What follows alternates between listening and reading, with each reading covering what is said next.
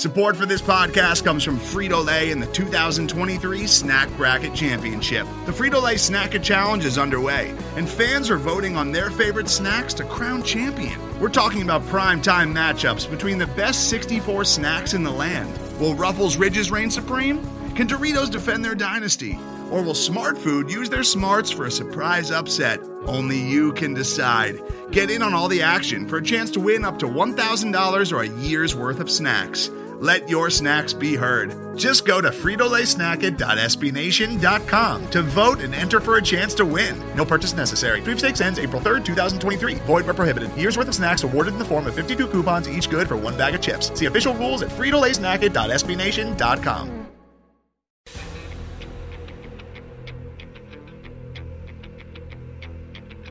Welcome to the Cougs Center podcast, and here's your host. Just when I think you've said the stupidest thing ever, you keep talking. Michael Preston.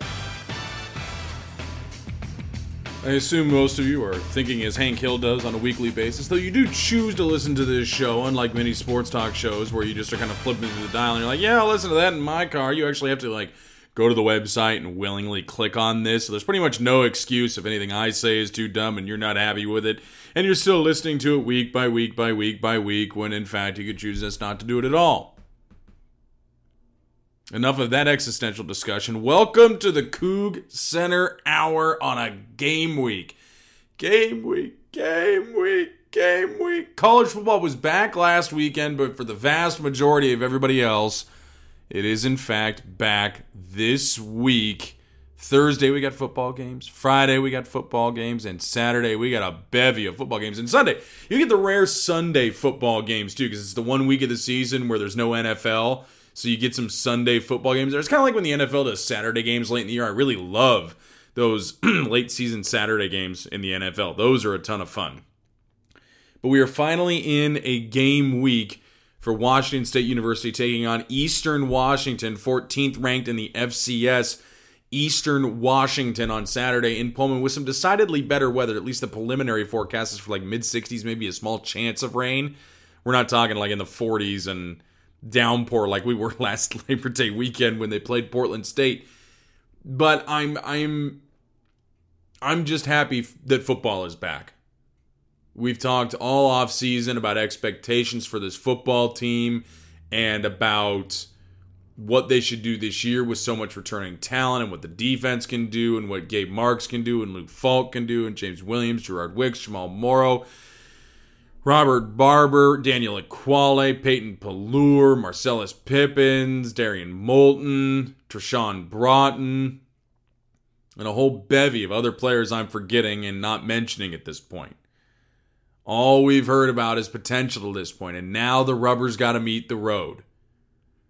And against a pretty decent opponent to open the season. As you'll find out this week as we preview them more on the Cougs Center, or not the Cougs Center app, but on Cougs Center, that it's at least a team I think you need to be not really worried about, but, they played Oregon pretty tough for a while last year, and they have a penchant for beating FBS teams. And I think it's a pretty decent test to open the season for WSU. And in fact, I don't even think it's their hardest non-conference, or I don't even think it's their easiest non-conference game. I think that distinction goes to Idaho. I think Idaho's a worse team than EWU. But we finally get football back, and the rubber finally meets the road on these expectations for WSU, or it needs to anyway. We finally get to stop talking about things and see what happens in a season loaded with expectations because of what happened last year, because of where we think this team is going from that incredible season when they beat Miami in the Sun Bowl. It is, I've said this before, it is very weird to feel this way. It's incredibly odd to have that feeling of expectations of greatness from a football team that I have admitted before and will admit again, I only really truly started following once I got to school in 2006. My Cougar fandom history is not as long as others.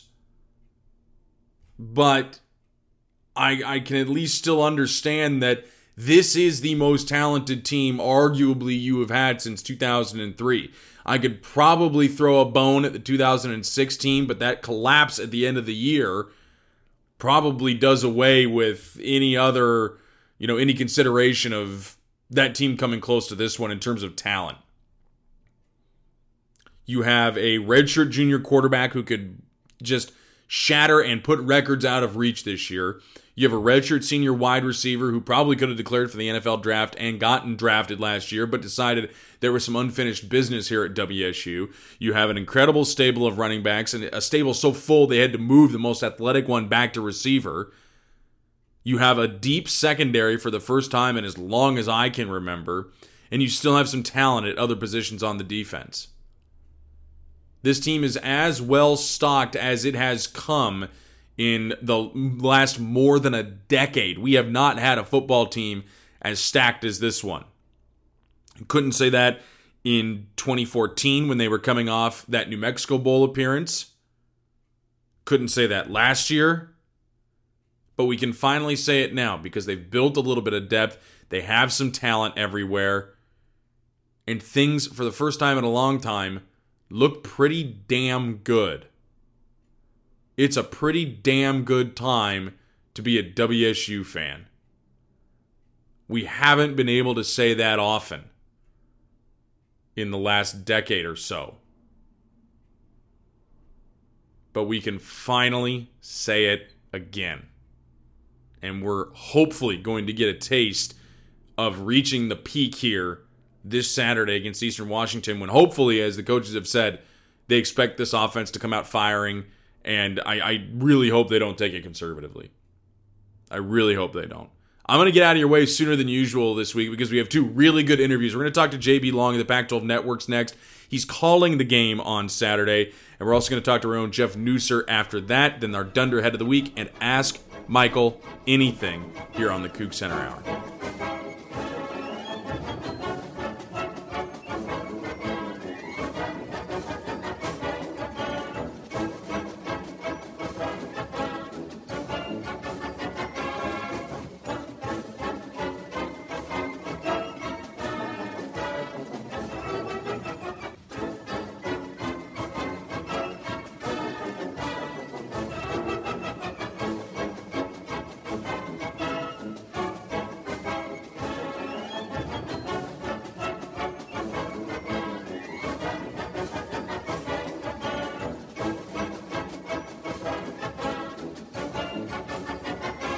Back here on the Cougs Center Hour, we're going to talk to Jeff Nusser, our own Jeff Nusser, here in a little bit. More about football. It's kind of all football all the time right now on the Cougs Center Hour, and it's all football all the time with our guest right now, the man who's calling the game for the Pac-12 Network on Saturday against Eastern Washington, Mr. J.B. Long. And the first thing we need to tell or say to J.B. is a big congratulations. You are now the voice of the Los Angeles Rams, and I keep forgetting, I have to call them the Los Angeles Rams now again. You are the voice of the Los Angeles Rams on radio, and that is supremely cool and well-deserved, sir, so congratulations. Wait, what? Are you serious?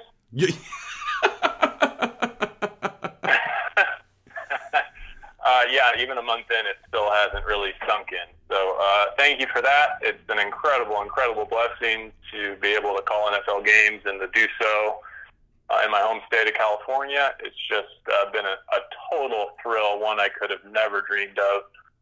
But the beauty of it is I still get to do college football on Saturdays, and you know me, having spoken to me, I have a deep, deep passion for the Pac-12 and for college football, and I never, ever want to let Saturdays go because as great as the NFL is, Michael, there's just something about college football, and there's something about places like Pullman. So I know not everyone gets fired up to come to Pullman, but shame on them. It's their loss because, especially for college football weekends, it's one of my favorite places to be. I can't wait to come back. You've constantly been one of the biggest lobbyists for Pullman, and we'll talk about that for a second because you love it's sangria in Moscow is your favorite place, right? You lobby for that hard on the food, and you are a big food guy, so you like food when you come to Pullman, don't you? Oh, you got a good memory. Yeah, sangria is one of my favorites. The lomo saltado there. You would not expect Peruvian food in Moscow Pullman, but it rocks. It's one of my favorite stops. We've got a reservation for Black Cypress this Friday night for our TV crew. Mm-hmm. I think South Fork is another personal favorite. Just a little sports bar fare. I enjoy that a lot. So yes, I'm now full disclosure. There have been some nights and months in recent years where I might have a basketball assignment in January or February in Pullman, and just given where the program has been on the hoops side, those have not necessarily been the most thrilling trips. However, I do love Pullman. I love playing Palouse Ridge when the weather permits. So I never bat an eye at a trip to the Palouse by way of Spokane. I'm excited about this weekend and excited about coming back for week 3 against Idaho, presuming the Cougs win.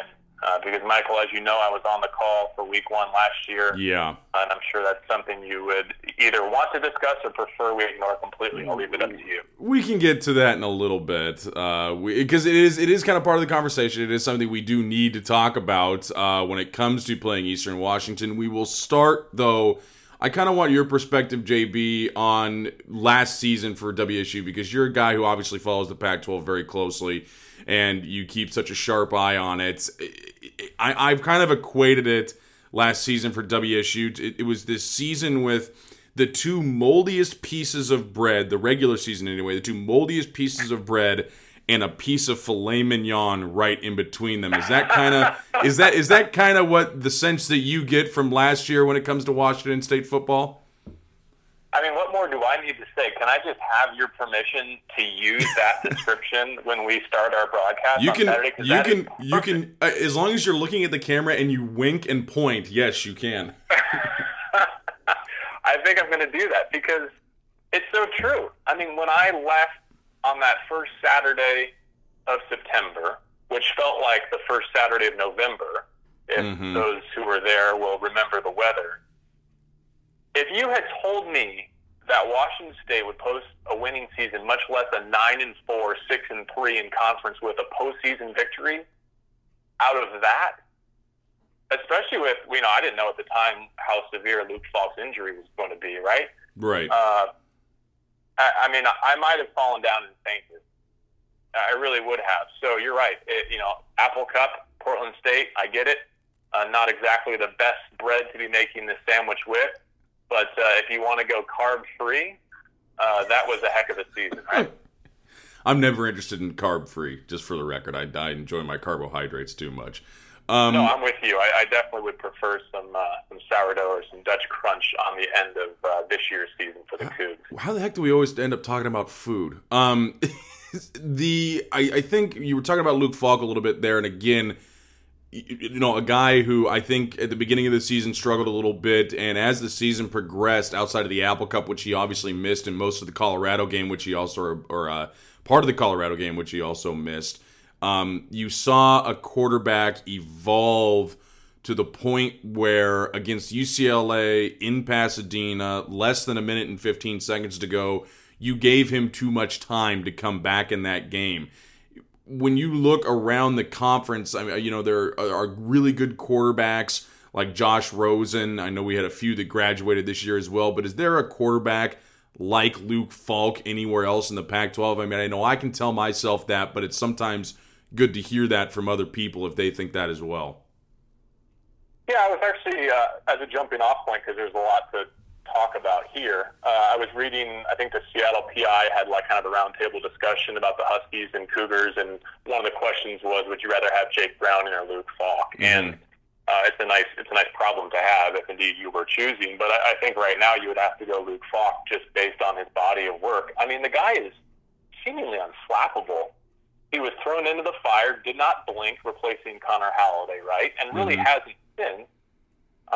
He gets hit more than any quarterback in the Pac-12 last season. I think he led the league in sacks, which I understand is a function of how many dropbacks he takes because he plays in the air raid. But, that I think there's always the risk that makes a quarterback gun-shy. I've never seen that from Luke, including in the UCLA game. And then I think you also rightly point out, didn't you hint at the game-winning drives? I mean, here's a guy who now in parts of 2 seasons has orchestrated 5, I think, come-from-behind game-winning drives. So he's just a really interesting cat. I hope everyone got a chance to read the Campus Rush article about him and essential oils, how he likes to sniff frankincense before every drive. Yeah, that's a little all these really interesting things about Luke that I think we knew. Those of us who follow Pac-12 and follow the Cougs knew his recruiting story and how he kind of went from Utah to Southern California and didn't work out, and why he started as a walk-on. But more and more of these layers of the onion are being peeled back about Luke, and so yeah, Rosen is great. Rosen's probably the best pro prospect in the conference. But as always with Washington State under Mike Leach, I think the conversation is a bit unique in that is there a quarterback better suited to do what Leach wants to do? And as was the case with Halliday, I think is true of Falk. The answer is no. There's another guy who plays for WSU J.B. that you kind of get the sense that he's just kind of this otherworldly, talent, and that's Gabe Marks, a guy who, initially coming in under Mike Leach, he looked like a pretty special receiver, redshirted one season after dealing with an injury and getting in a little bit of trouble legally here in Pullman, but since then has almost kind of morphed into a mini Mike Leach in his interviews, because the dude coughs about as much as Mike Leach does through an interview, but he's just... I have read that. Yeah, he's turned into this incredible receiver that it seems like double coverage can't stop this guy, triple coverage can't stop this guy. With another guy like Juju Smith-Schuster at USC in the conference, I think again you're finding a guy to skill position for Wazoo who is amongst the best of his peers in a conference that's really loaded at that position. Yeah, a couple of number 9s, right? Yep. It's good to have a number 9 in your receiving core this year in the Pac-12. I was at Media Days, I guess it was a month ago now, and Gabe Marks was one of the Washington State representatives. And the way they set that up is they had the head coach kind of way up in the front of the room and then 2 players in the back corners. And I gravitated towards Gabe right away, and I was still there 20 minutes later. Mm-hmm. I just can listen to this young man talk seemingly about anything, articulately and with a unique vantage point. I mean, to use a contemporary sports hot take topic, and I don't mean this tongue-in-cheek, I would be curious to hear what Gabe Marks has to say about Colin Kaepernick and choosing not to stand for the national anthem and salute the flag. Mm-hmm. I don't mean that to be a hot button thing, and I don't say that frivolously. I just think that he's the kind of person who, at 21, probably going on 22 years of age, has a really unique vantage point on a lot of things NCAA and college athletics and society at large, and growing up in Southern California just is very intriguing to me, aside from football. Now, as for his football, All-American candidate, Bolitnikoff candidate, no doubt. I mean, maybe the best Twitter handle in the Pac-12, throw it up to 9. Yep. I totally dig that. Something came across, and I apologize for not knowing who pushed this onto my desk, but I did write it down. Pro Football Focus College had an interesting nugget about how good he is on deep balls, that he caught all 15 of what they termed catchable targets measuring 20 or more yards last season, which I thought was kind of cool. That, when Washington State and when the air raid goes vertical, he's your guy, and he doesn't drop many. And Juju, a lot of great receivers across the league, but Gabe Marks is the one who I think is going to end up on a lot of semifinalist, finalist lists when we get to award season. Yeah, that was a guy who last year before the Apple Cup, when he didn't make it on the Bolitnikoff finalist list, was just very quietly retweeting people who weren't talking about him and were talking about the list. And you get the sense that he's a kid who gets angry and is and not necessarily, might take it a little personally, even though he tells you he doesn't. And really, he looks at that and goes, "Well, you didn't pick me, so I'm going to get a little angry now and make you pay for it." That's kind of what I'm going to do here. Yeah, and his career arc is compelling because, if I'm not mistaken, he was the first what you would term big-time recruit to sign with Washington State under Mike Leach, and then had the what was called the sabbatical year, right, in 2014, and he kind of came off of that with a hard edge. I don't know if it was anger or frustration, or maybe just simple maturity, or sensing his collegiate mortality. I think he's definitely going to have a chance to play at the next level, no question, but I'm thrilled to see what kind of numbers he and Falk put up in 2016 before he's done on the Palouse. I want to get a little bit more of your perspective, JB, on the defense for WSU last year, because I think it took over a month for Mike Leach to hire Alex Grinch after the season, and he let go of his previous defensive coordinator. And you're hiring a guy who has no defensive coordinating experience in a season that might kind of be make or break for you. And you can't stick with Mike Bresky there, but hiring a guy with no previous experience is kind of scary. But boy, did it pay off in a big, big way. Did anybody really see that much of an improvement coming from the WSU defense prior to last season, or was that a big surprise to kind of everybody else in the conference? Well, I'll say this. We kind of work in an industry that's afraid of setting statistical benchmarks and goals. Mm-hmm. But defensive football, I think, is something that's kind of driven by those stated goals. And I know Washington State's last year was to create 2 takeaways per game. And I think maybe part of the reason Alex was hired, and definitely the reason he succeeded in year 1, is because I think he discovered that winning at Washington State requires a different way of thinking defensively because of what you have offensively. And outscoring teams is a real dynamic. And an extra, half a possession or possession per game over the course of the season is the difference between going to a bowl and winning it or not. Mm-hmm. And so he set out that stated goal, as I recall, 2 takeaways per game, and they landed on 24, which is almost, exactly where they had hoped to be. Mm-hmm. And no surprise, they win 3 times as many games, and they improve by double digits in points per game. So I think what he did that was fascinating to me from the moment he announced it and proved to be really prescient on his part is to go with this 3-4 kind of nickelback scheme. Mm-hmm. And he saw the personnel, which, we've seen go from absolutely depleted and devastated when Leach took over to now a position where, you might argue that the secondary at Washington State is not just the deepest unit on the team, it might be one of the best in the Pac-12. And if you and I had uttered that sentence back in, 2012, 13, maybe even 2014. Oh, God, yeah. No. People would have looked at us like we were from outer space. No. But, and I know we'll talk about the running back group later, I'm sure, but that's another one where to think that where we are currently in the Pac-12 and in the Pac-12 North is that Washington State might have the most competitive running back core and the deepest secondary in the North, maybe even the entire conference, is flabbergasting. Absolutely flabbergasting. Well, you talk about the running backs, too, because I think it's not something that a lot of people think about. You obviously don't associate a heavy passing offense with needing to have good running backs, but that's something that Mike Leach did have at Texas Tech. They had 1,000-yard rushers on those teams, and now WSU is finally to the point where they have this, Washington obviously has Myles Gaskin, Oregon has Royce Freeman, but I think the drop-off after those guys is more severe than what you see at WSU, who really has 3 different guys in Gerard Wicks, Jamal Morrow, and James Williams, who people have never seen before, that you just get this such interesting mix of 3 running backs that at any one time these guys give you something different out on the field that you don't really have available from another running back core in the conference.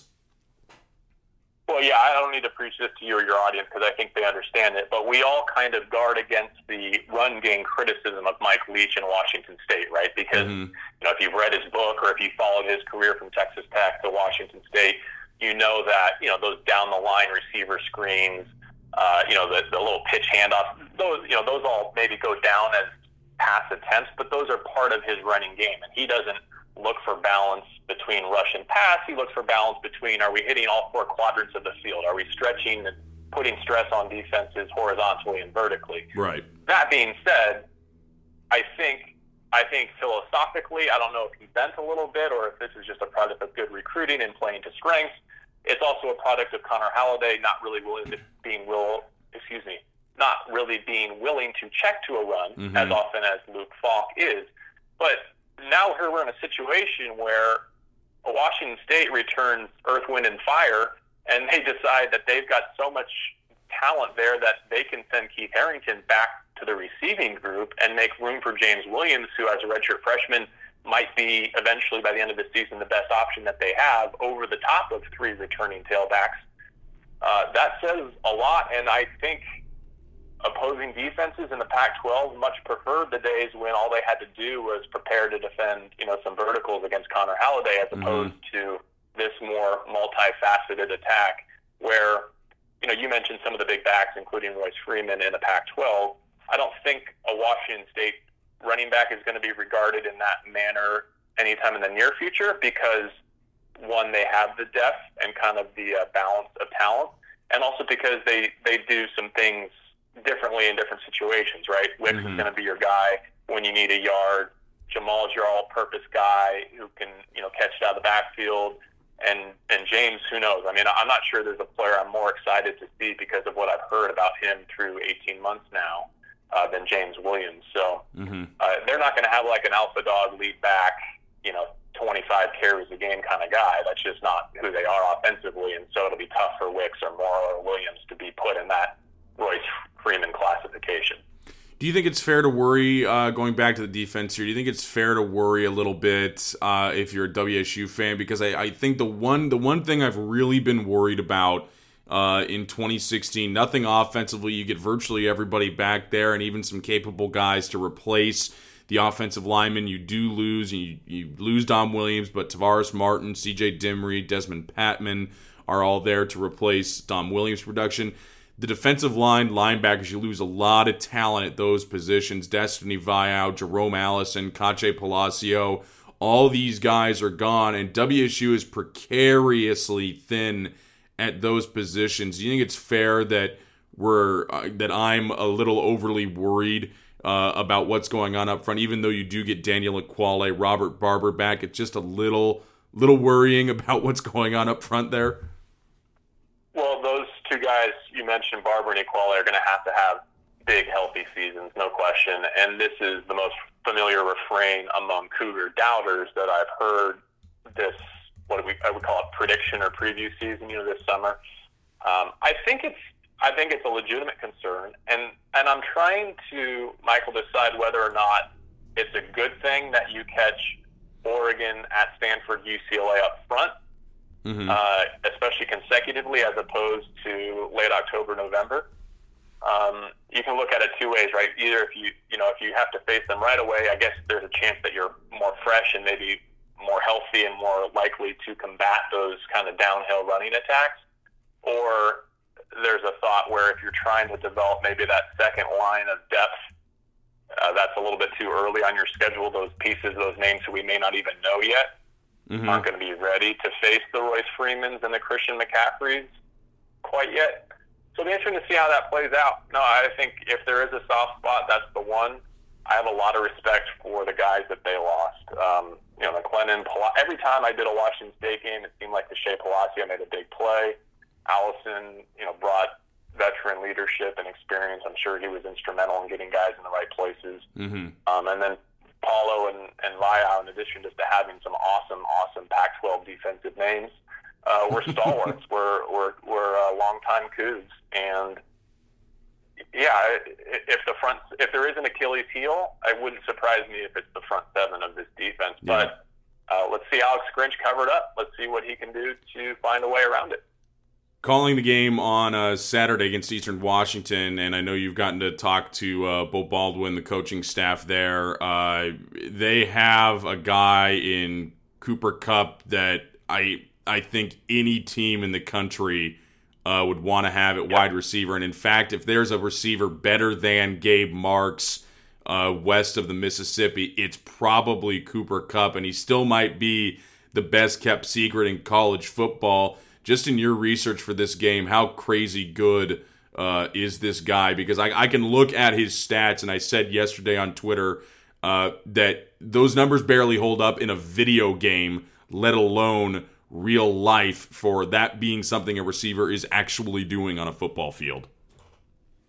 Yeah, I mean, he's probably the only guy on the non-conference FCS schedule that you don't have to research, at least in my world, because he's a household name given what he's done to Pac-12 teams. Our conference will not shed a tear when Cooper Kupp finishes Saturday's game and will never see another Pac-12 team. I've read about why Kupp decided to come back for a fifth-year senior season. From an outsider standpoint, I'm not sure why he did.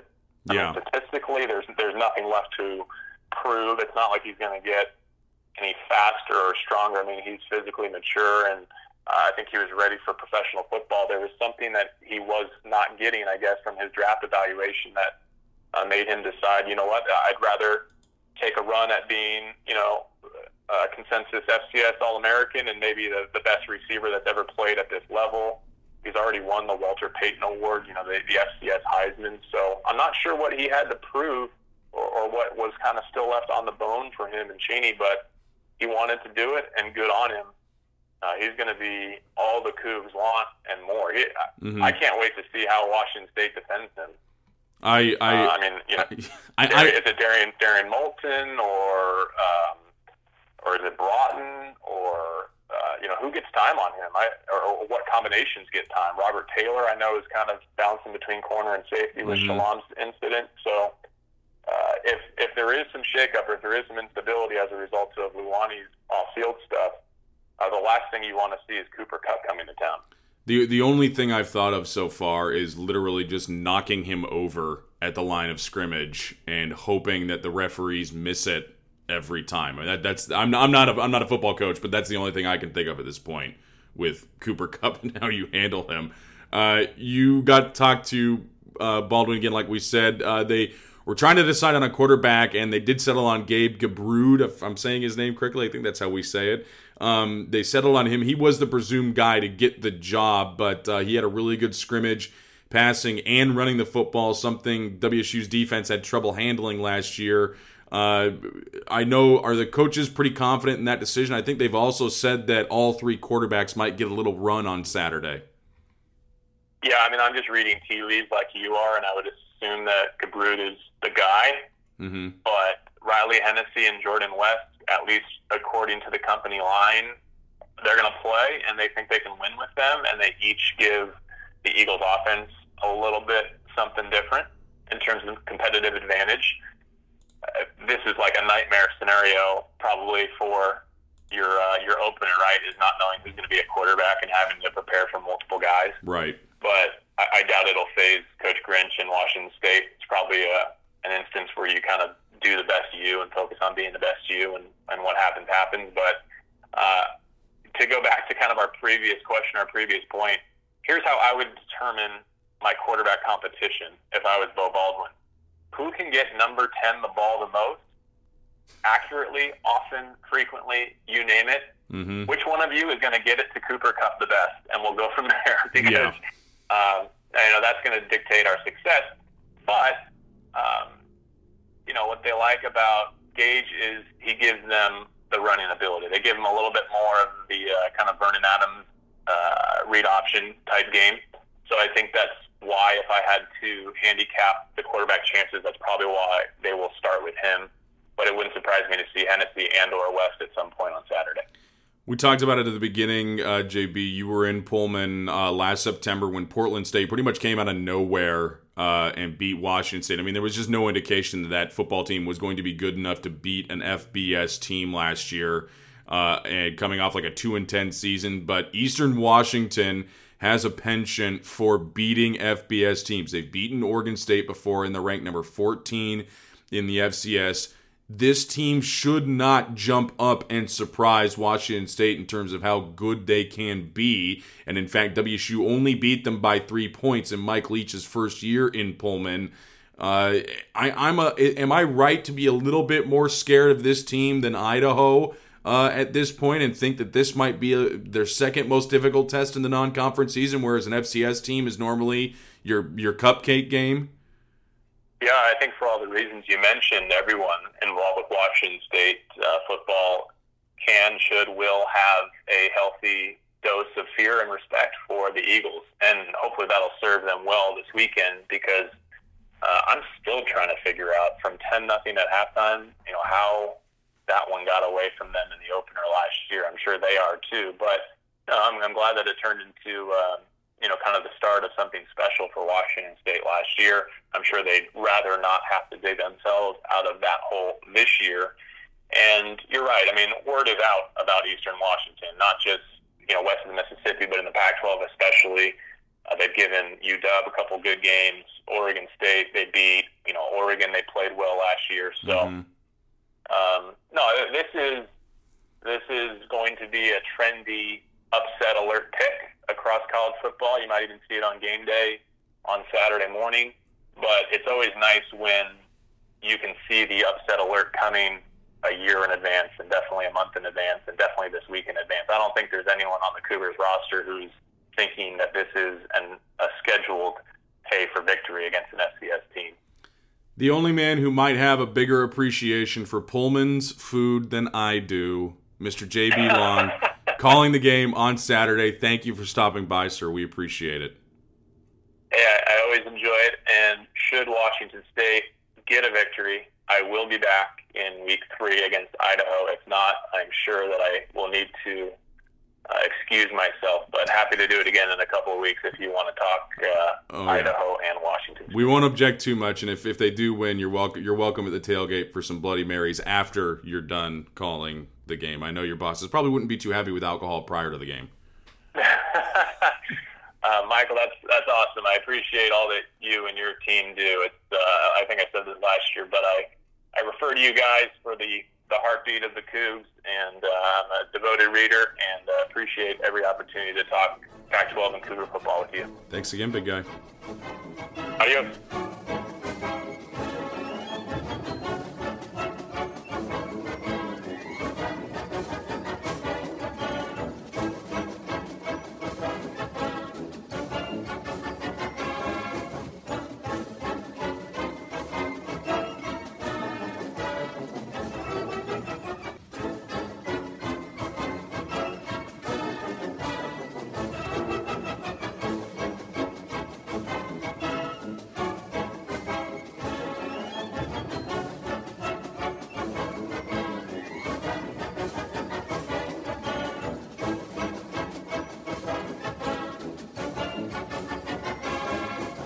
Back here on the Cougs Center Hour, thanks again to Mr. J.B. Long for joining us. And hopefully the curse of him joining before the first game of the season is lifted this year, though I don't think we talked about Eastern Washington in quite the same terms we talked about Portland State. We turn now to the godfather of the website. I called Brian Anderson like the godfather of quarterback knowledge last week, but Jeff Nusser's just, he's like, you know, he was the guy who started the site so many years ago, and he's back here again, generously giving us his time before he starts molding young minds next week. And I assume there's propaganda involved with Washington State football, especially teaching at a school in the Seattle area, right, Jeffrey? Yeah, and I can honestly say it's probably a good idea you actually didn't have BA on this week, because he would absolutely excoriate you for your lack of respect for the superstition of what happened last year. Hey man, I'm just not a superstitious guy, except when it comes to my own stuff, and that's probably selfish. And neither am I. But yeah. Brian Anderson. No, well, I know, but BA is the bestest. So I want to talk about one thing before we get to football here, Jeff, and that was WSU adding Utah State to the schedule for 2020 and 2021 on Tuesday. And I guess it seems to me, I know there's a lot of complaining and hand-wringing going on about WSU not adding these marquee opponents to the non-conference schedule. I guess my contention would be you do get a lot of marquee opponents in the Pac-12, like your Stanfords, your Oregons, your USCs, your UCLAs. And besides that fact, it has just gotten ridiculously expensive to play teams on a one-off. So by traveling to Logan, you help offset some of the cost of having them travel to you. And it just seems to me that for economically, it makes a lot more sense for WSU to do it this way. Yeah, I mean, it's, personally, I think this is a good deal. I mean, I'd certainly rather play at home and home with Utah State than Central Michigan.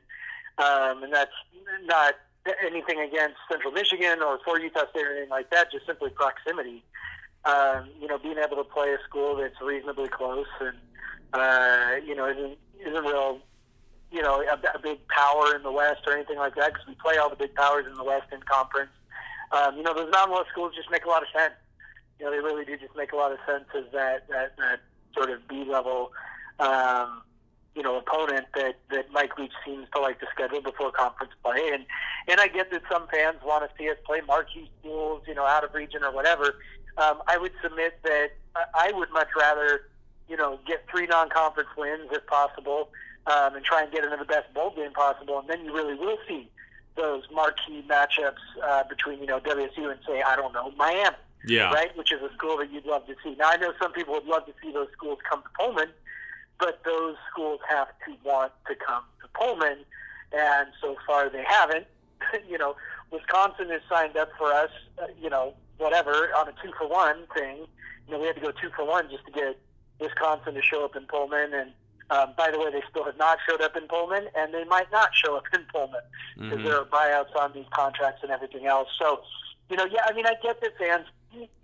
I know Pullman is tough, and people sometimes really need a good reason to get there. I think there's a reason why Oregon was the first game to sell out this year. That's it's a big matchup. People want to see them. It's sexy, and I understand Eastern's not sexy, Idaho's not sexy. I get that, but at the same time, those schools have to be willing, and they're not willing. And so then you go, okay, well, who is willing? And there's these other schools, and well, if you want them on a one-off, then you've got to pay for it because the leverage is really. Then everybody wants to play them. All these schools that need to fill out their schedules, particularly SEC schools that have to fill 4 non-conference games versus just 3. You got to make it worth the while. They're saying, well, so we don't care if we're losing, but so-and-so is paying us $1 million. What are you going to pay us for a one-off? And with a 35,000 seat stadium, Wazoo's just not in the position to pay out that kind of money. They're better off doing a home and home, and it's fine. So you schedule a home and home with a team you're likely to beat, and it's fine. It just means I get to go to Laramie in 2018, which I am looking forward to going to. Okay, because I figured I'll probably never have any other reason to go to Wyoming anyway, so might as well cross that one off the list and just go see the Cougs play. And at 7,200 feet above sea level or something like that, something ridiculous. That'd probably be a lot of fun. Yeah, it will be fun. My liver's already preparing itself. Let's talk a little bit about this season, Jeff. We don't need to talk about so many seasons in the future. We don't even know what's going to be up with WSU football by then. But this year, we talked with J.B. earlier about it a little bit, and from the national perspective, it seemed like, and I think even from our perspective, if you had told us after that Portland State game last year that WSU would not only go to a bowl, they would go to a bowl against Miami and they would win that game, we probably would have committed you to a mental institution, right? Yes. Yeah.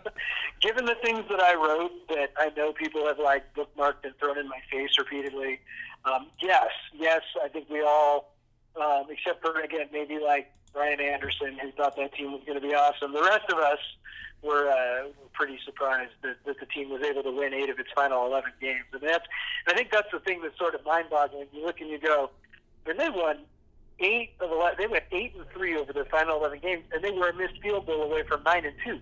Yeah. Over their final 11 games, which is pretty insane. So, yeah, it's it still in some ways feels a little unbelievable. But it's got me really excited about this season.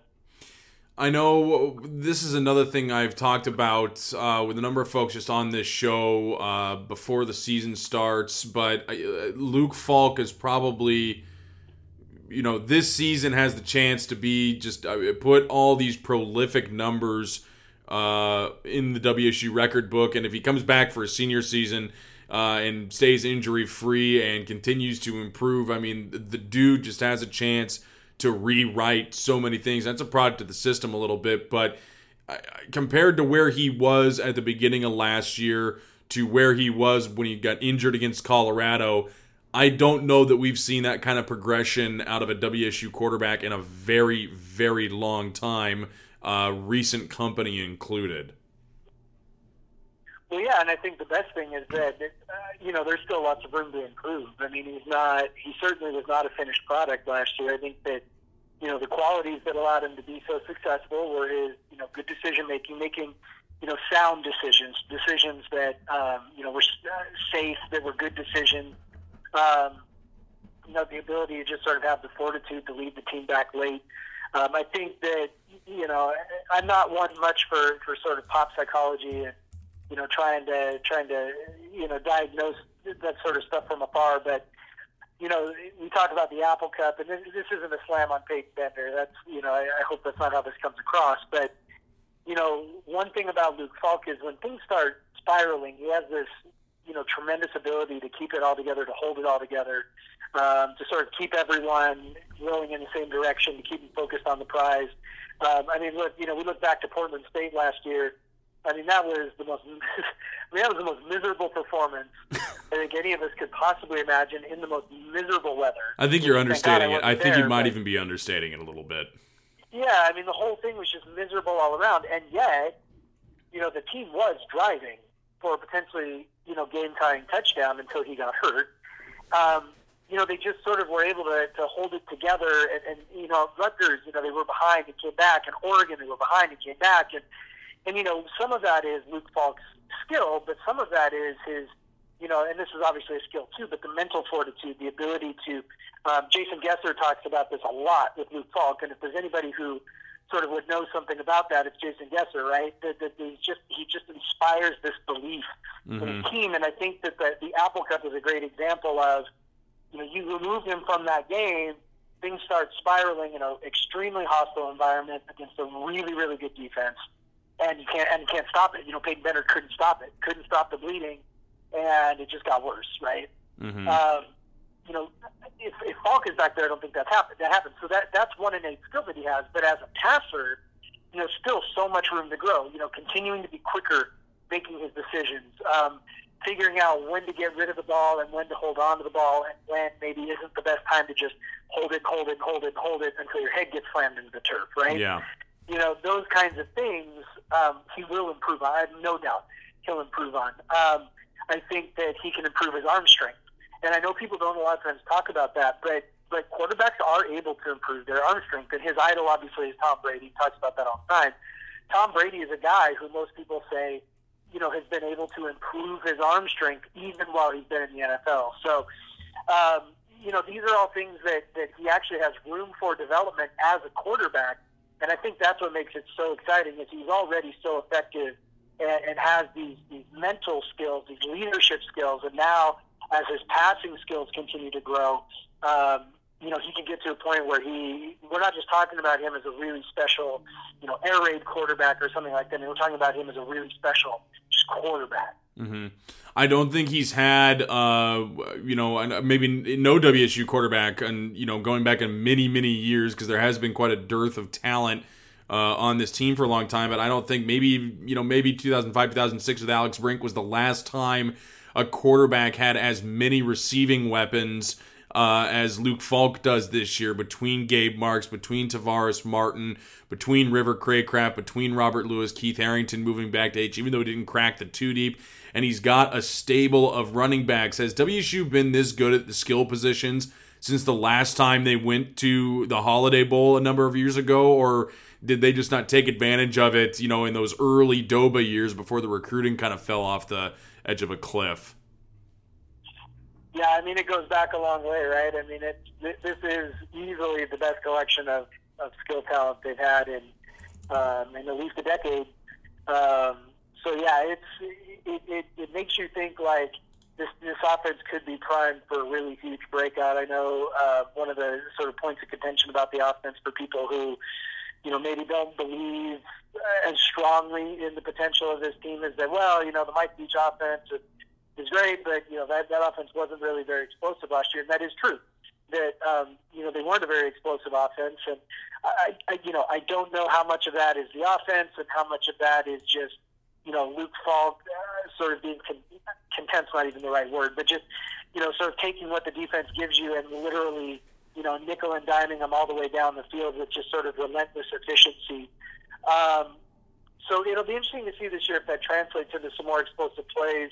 Bill Connolly, who writes for SB Nation, will tell you that that the true quality of an offense or a defense is how well you are producing or limiting explosives.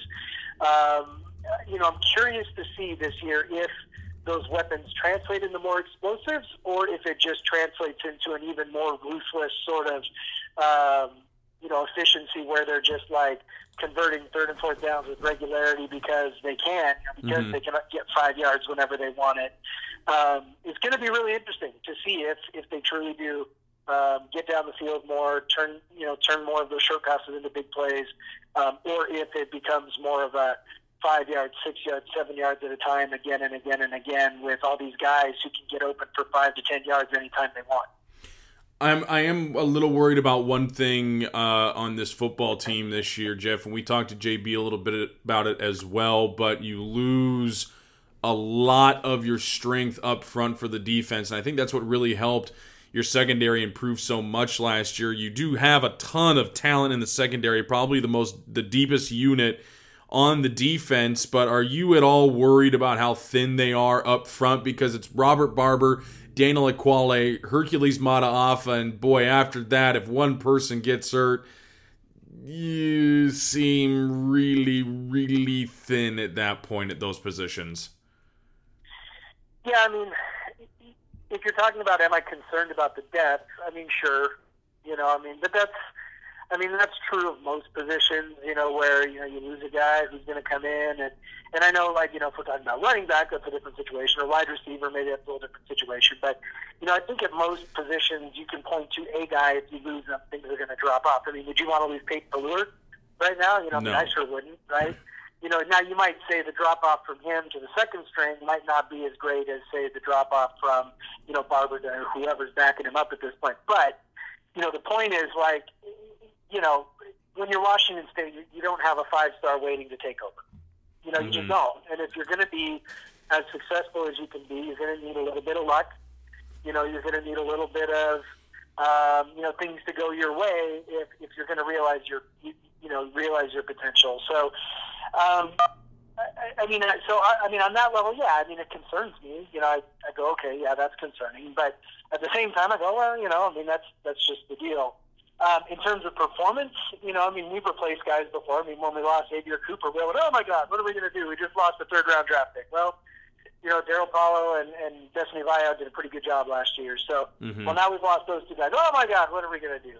I really think that the interior is going to be okay. I'm most concerned about the pass rush, and I know that, Hercules Mataafa is a guy we're all like, oh, well, he'll be great. And probably, right? But we don't know that for sure in an every down role. And then on the other side, who is it on the other side? Who's that guy at the buck, the rush position? That's a couple of years old now, but the rush position, right? Who's going to get after the quarterback out there without Palacio McGlennon? So I'm a little more concerned about, is there a credible, even if Mataafa turns out to be what we think, there still needs to be something credible on the other side. Otherwise, teams can devote resources to taking him out. And I think last year he benefited from that to some degree with Paulo and Buyout, both of whom were excellent at penetration and creating pressure. So he was kind of, I don't know if it was an afterthought, but they couldn't devote extra resources to him. So it's going to be interesting to see if they can find a credible pass rusher on the other side to make that a little easier. So up front, that's more my concern than the ability to stuff the run. I think, we've shown, Coach Joe has shown that he can kind of replace those guys year after year, and I think we'll be okay on that front. Mm-hmm.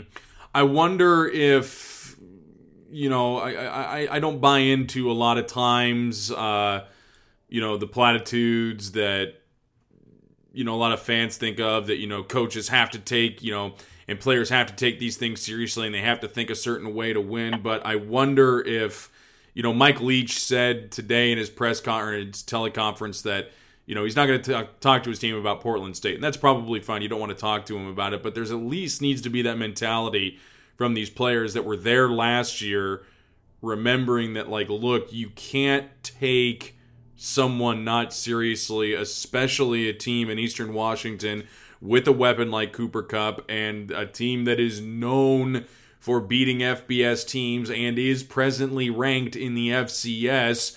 Do you at least think there needs to be some sort of element of reminding them that, hey, this went very poorly for us last year when we didn't take somebody seriously? Yeah, I know Mike Leach's thing is to just, look forward to the opponent that you're playing that week and whatever, and I totally get that.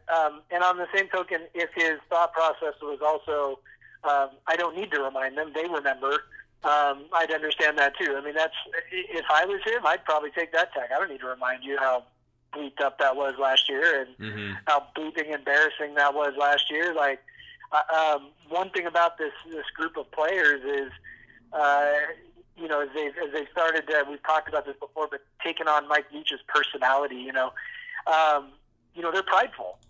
They're prideful. Mike Leach is prideful. They're prideful. They take a lot of pride in what they do and how they do things. And my guess is there were some people whose pride was severely hurt by what happened last year, and I wouldn't be surprised if they felt like taking it out on Eastern was something they thought. Now, is Eastern good enough that they are not going to be able to take it out on them necessarily? I don't know. I do know that Eastern's offense is legit, and I also think I know that Eastern's defense is pretty damn horrible. So, you know, I mean, it could be a situation where it's, 50 to 30 or something like that, but I just don't think that, sometimes you just don't have to remind people. Yeah. And I guess I would say this, if you felt like you had to remind these groups, hey, remember you lost to Portland State, I would really question whether these guys are kind of who we thought they were, because, I think when I think about these guys, I think about them as a group that's probably pissed off and ready to go beat somebody because of what happened last year. I'll close with this, Jeff. We go to a bowl game last year, pretty good bowl game, a Sun Bowl, if it hadn't been the day after Christmas, and it's not this year. It's actually on my birthday, so if anybody's interested and we end up going to the Sun Bowl again, happy birthday to me would be a flight down there. I've said this before, and I think it's when you take everything into consideration about what WSU is as a university, an athletic department, a football program, that a bowl game every year is a fine expectation, and that a Rose Bowl every once in a while is also a fine expectation. I'm not expecting, the Holiday Bowl or whatever every year. I'm fine, with every once in a while, okay, fine, you miss a bowl, or you go to the New Mexico Bowl again. It's bowl games roughly 2 out of every 3 years, and throw me a bone on a Rose Bowl, I don't know, once every 15 or 20 years. Do you think that's probably an acceptable expectation for this school, given where they are and what the college football landscape looks like, at least right now? Yeah, I mean, that's what I would want. Yeah. That's, a bowl game every, 4 out of 5 years, and, maybe once every, 7-8 years, something like that. You're a division contender, you're a Rose Bowl contender, that sort of thing. Or maybe it should be a little more frequent. I mean, I don't know. But you know what I mean. It's, I don't think that, because of what I said earlier, where you really do need a little bit of good luck. We really do need, things to stay together. I mean, when we think back to those Rose Bowl teams, the one in '97, I mean, that was a team that was remarkably healthy all year long. It was incredible, like how healthy they were, until, of course, the Rose Bowl happened and Michael Black gets hurt, which, whatever. But, and then in 2002, it was like, same kind of deal in that, I don't specifically recall how healthy they were, but I also remember that they did get a little bit of luck when they got USC at the right time. They had USC at home. They beat USC at home on the last-second field goal, right? They end up getting the tiebreaker, and that's how they end up, co-champs and actually being the ones to go to the Rose Bowl. So, you need a little bit of luck. You need, and the other thing is, with the championship game, now you've added, another hurdle there as well. So it's a really tough thing to make it to a Rose Bowl. I think we all understand that. And so, expecting that too often I don't think is a great idea, but, expecting us to pop up occasionally, every, 5, 6, 7 years, whatever your time frame is. And then bowl games almost all the other years when, of course, the bar is fairly low for that. Mm-hmm. I think that makes a lot of sense. And, that's personally what I would expect. And, I think, my level has always been just be interesting. Like whatever you do, just don't be terrible. Don't be uninteresting. Mm-hmm. Don't make me dread watching you for 3 hours. And they seem to have gotten to a point where that has happened, where, it's like, you start looking forward to watching the games. It doesn't feel like a slog. You feel like, I really want to watch these guys because I want to see what happens, even if they don't necessarily win. I mean, I went to the Stanford game last year. That was awesome. Mm-hmm. And I was super bummed that they lost, but I wasn't like, crushed. I was just like, man, look at that. We just went toe-to-toe with Stanford. We were a missed field goal away. And I know a lot of people are like, oh, my God, we were a missed field goal away. And I'm like, that's fine. But, as someone who has, devoted way too many hours of his life to writing about this program over the last 8 years, and the vast majority of that being writing about bad teams that are painful to watch, that are painful to write about, Yep. To the point where I felt like I was wasting my life, doing it. Just merely being where they're at now, to me, is really great. And it's a lot of fun. And, I look forward to games now. I'm ready for the season to start. Just please, God, don't crush me this weekend. That's all I'm asking. Jeff Nusser, whose life is no longer a waste, writing about WSU football. Thank you for joining us, sir. Thanks, Michael.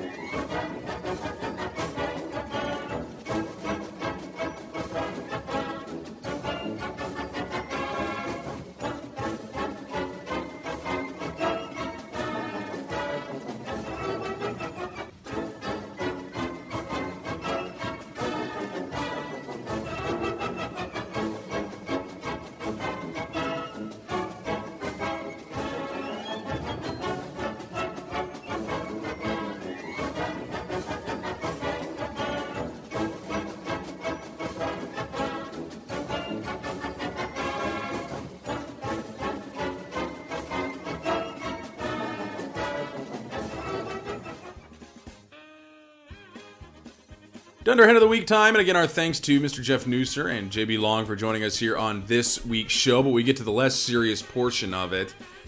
Tim Tebow. I'm actually not angry at him for the baseball tryout thing. I'm not, whatever. The dude, had a tryout, bunch of scouts there, probably nobody going to sign him. Whatever. I will acknowledge, as I found the press's coverage of him more infuriating than the actual person over the years. I don't mind Tim Tebow, I guess, as a person. I think if I had to really evolve my opinion on it, it's more like the Skip Bayless obsessing over him as a quarterback type of thing, when he's just not really that good of a quarterback, but he is a good athlete. My issue comes with Major League Baseball and how they covered his apparent tryout for scouts today. I was reading on Twitter, somebody said today from MLB's official account, they tweeted about Tim Tebow on Tuesday 12 times. 12 times. Mike Trout has been tweeted about roughly 11 this year.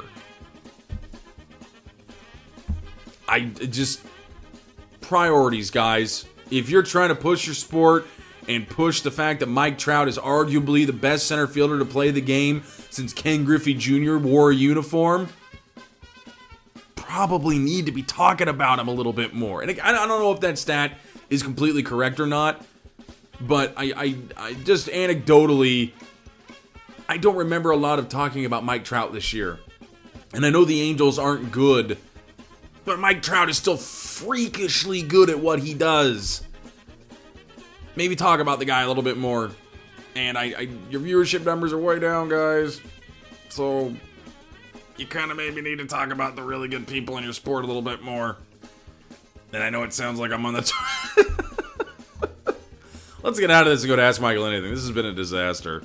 Just like Tim Tebow's tryout.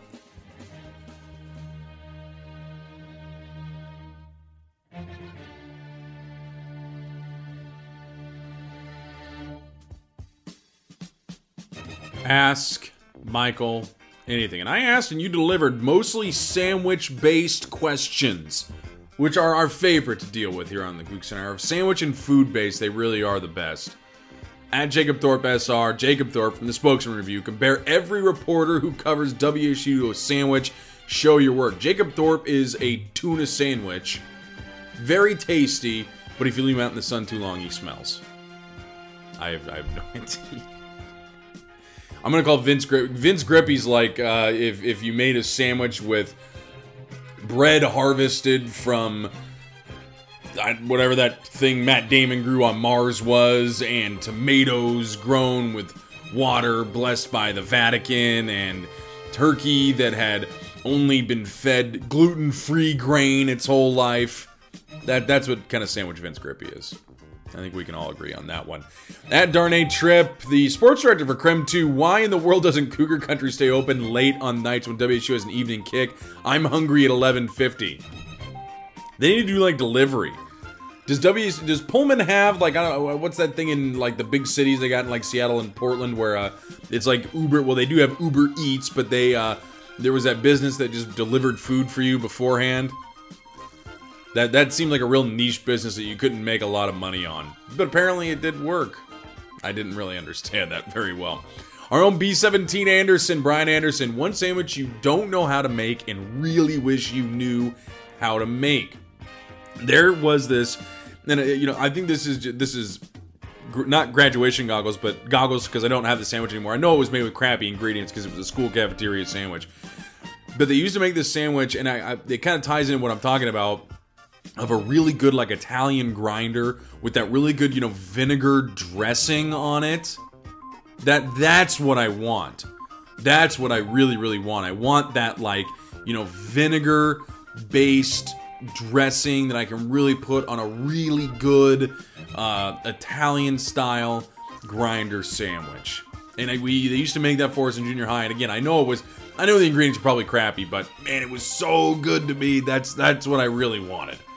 So I want to be able to make that really badly. At Brian R. Cobb, I get really fat. At Brian R. Cobb, Brian Cobb, popular eat out sandwich you think you can make better at home or know how to make it or how you make it better. I make a club sandwich really well. I make really bomb club sandwiches. You use some of that thick cut bacon, fry that up, just pitch out for extra for tomatoes on the vine. Always get turkey from the deli counter, kids. Never buy the like the packaged stuff. Like, it's not bad, but the deli counter stuff, it's roughly the same price, and I think it's just as good, if not better, than the prepackaged stuff. And then, but pitch out for really good bread, not like that normal white bread, like the square cut sourdough. I use this like Seattle waterfront sourdough, really, really delicious stuff, and stack that up. At S Olin 820, Sarah Olin, if you could compare this year's football team to any sandwich, what would it be and why? I think I would go with, again, an Italian grinder. You know why? Really delicious, but I'm really nervous because I'm so scared that it could fall apart at any moment, even though it may not. Even though it may not happen, I'm still scared it could happen. At iCoog Jordan, our first non-sandwich based question, but I'm still fine with that. Your favorite WSU game you've had the opportunity to experience in person, and favorite away game in person. My favorite one in person is still the 2008 Apple Cup, and that goes back to what I talked about at the beginning, where I just haven't had a lot of experience with Cougar football. Away would probably have to be. I went to a game at Cal once. That was a lot of fun. Berkeley's a fun town. Memorial Stadium was pretty cool even before the remodel. Other than the lights going out on the entire western half of the stadium, it was pretty fun. Pretty fun game to go to. Yeah, I would probably go with that. That was easily my favorite. We'll find our last ones here. At K Dudley, here's one. What play should the Cougs call on their first snap? Forwards. And at Zane_RM, Zane, mustard or vinegar-based barbecue sauce. I'm going to Eastern North Carolina this weekend to visit family, so we won't be there in Pullman for the game. And we will be eating vinegar-based barbecue. And I have seen the light. Since our first trip out there. Vinegar-based barbecue sauce. Just vinegar-based barbecue, the best. Washington State 48, Eastern Washington 34. WSU pulls away a little bit in the second half, but Eastern making it interesting. I still think they're a pretty good team, guys. Even though that defense may be a little lackluster, but I think their offense pretty good, even with a sophomore stated as a starter. Next week, more stuff. We'll talk about Boise State, hopefully. And you know what? Now, I know we're going to be talking about a win next week on the Cougs Center Hour.